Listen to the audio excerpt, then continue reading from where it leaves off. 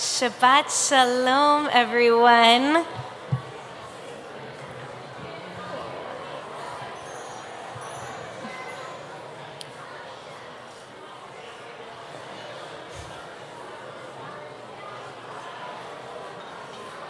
I'm going to try that again. Shabbat Shalom.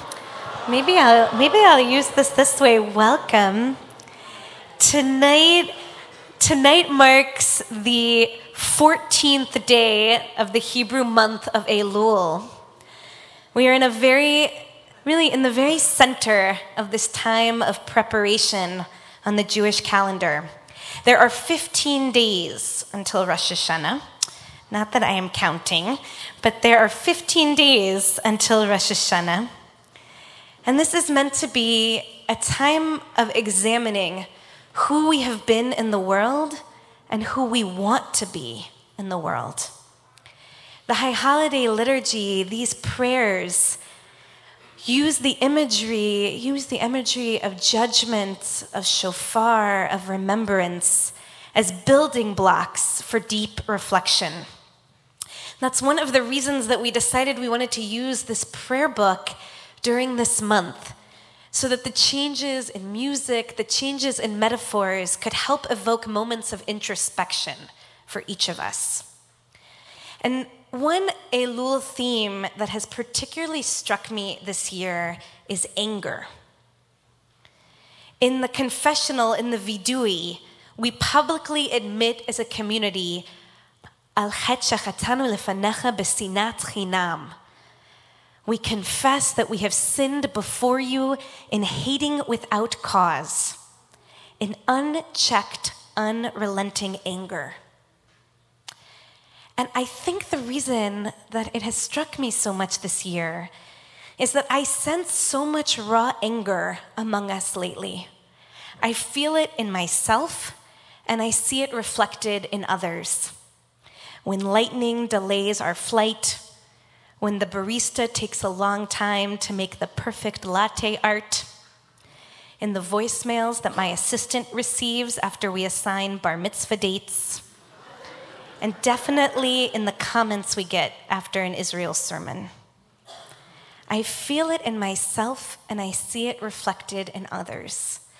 A lack of patience, a lack of compassion, even a meanness. And that is all before we ever talk about domestic politics. I don't know if the anger stems from the current administration, or maybe it gave rise to them. I don't know if it is the decaying of the American dream, this growing class disparity, and the prohibitive cost of housing and quality education in our city. I don't know if it is the increasing amount that we spend looking at screens and interacting with them instead of other people. It could be all of these things or none of them, but we seem angry. Stereotypically, early Christianity portrayed the God of the Hebrew Bible as an angry God, while the God of the New Testament was meant to be a God of love. It is never that simple, but the Torah does not shy away from anger. In Numbers chapter 11, Vayahar apo beta'avor bam eish Adonai. When the people complained, it displeased God. And God's anger was kindled, and the fire of the eternal burned among them. Just a few chapters earlier in Exodus 32, Vayahar af, the same verb, Moshe. It came to pass as soon as he came near to the camp that he saw the calf and the dancing, and Moshe's anger burned, and he threw the tablets out of his hand, and they broke at the foot of the mountain. Jewish culture is typically not one of repressing anger. At least it was not when I was growing up. When I first visited Budapest as a preteen, I told my father that Hungarian sounded different from what I had heard growing up. Ah, he explained, that's because not everyone is screaming each word like your grandparents do when they talk to each other. Hungarian doesn't sound like that on the streets of Budapest. But in all seriousness, While we cannot go through life yelling at each other, no matter how Jewish or normal it seems, Judaism doesn't believe in conquering anger, but in channeling it. During Elul, during this month, we repeat the words from Exodus 34 again and again. Adonai, Adonai, El Rachum V'Chanun. If only Cantor could do that. Adonai, Adonai, God compassionate and gracious, slow to anger, abundant in kindness and truth. It is not that God never gets angry, but that God is erech apayim. God is slow to anger. Proverbs 14 teaches slowness to anger results in much wisdom. Sometimes modern self-help tells us to neutralize our anger. We should take another soul cycle class. We should drink another glass of rosé. We should swallow another of the newest form of Xanax. Not that I have tried any of these things myself, but it teaches us that we're supposed to neutralize the anger. But Judaism does not think that anger is fundamentally bad. The Torah's metaphor for a flame is an apt one. Fire can keep us warm. Fire helped civilization thrive. But fire can also be terribly destructive, as we seem to find out every summer as Californians. It's okay to be angry. Some things should make us angry.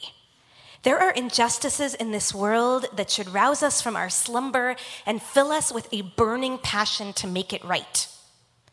There are moments both big and small when our boss belittles us, when our neighbor of 10 years is deported, when we almost sit on a needle at a bus stop with our children, when we should get upset, even when it makes others uncomfortable, when we should express it. But anger is not hate, and anger is not rudeness. We confess in the vidui and the confessional to sinat chinam, to baseless hatred.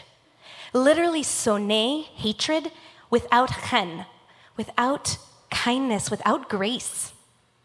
We confess to having let hatred spill over into other parts of our lives where it does not belong, to impacting how we treat the other passengers on the bus, to how we treat the host at a busy restaurant, even to how we treat our parents, our partners, our children, our friends.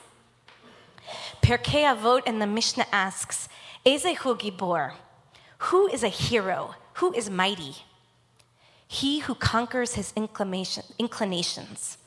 For it says in Proverbs, Tov erech apayim, slowness to anger is better.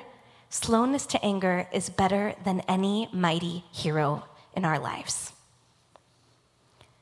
Anger can be a normal, even useful emotion, but the key is to control it, to harness it so that it serves to motivate us, to light up the dark places, and not to engulf us and our world in flames. I'm certainly not an expert, but I feel like there is a Star Wars analogy somewhere in this sermon, so you should tell me in the barbecue so that I can use it next year with accuracy. But there is something about our ability to be angry when we're supposed to be, but not let it take us over and hurt the people who most need us to be there in the right way.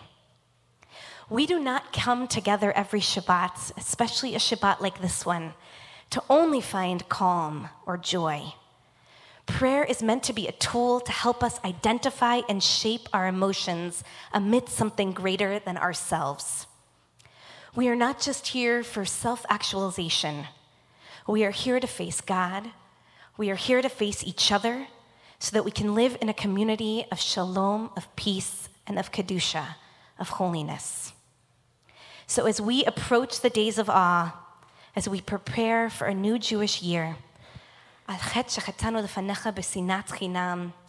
we confess we have been angry at times and in ways that we should not have been. And we pray, Adonai, Adonai, El Rachum V'Chanun, God, compassionate and gracious, help us to be erech apayim. Help us to be slow to anger. Teach us to raise our voices for justice only when they most need to be heard. Shabbat Shalom.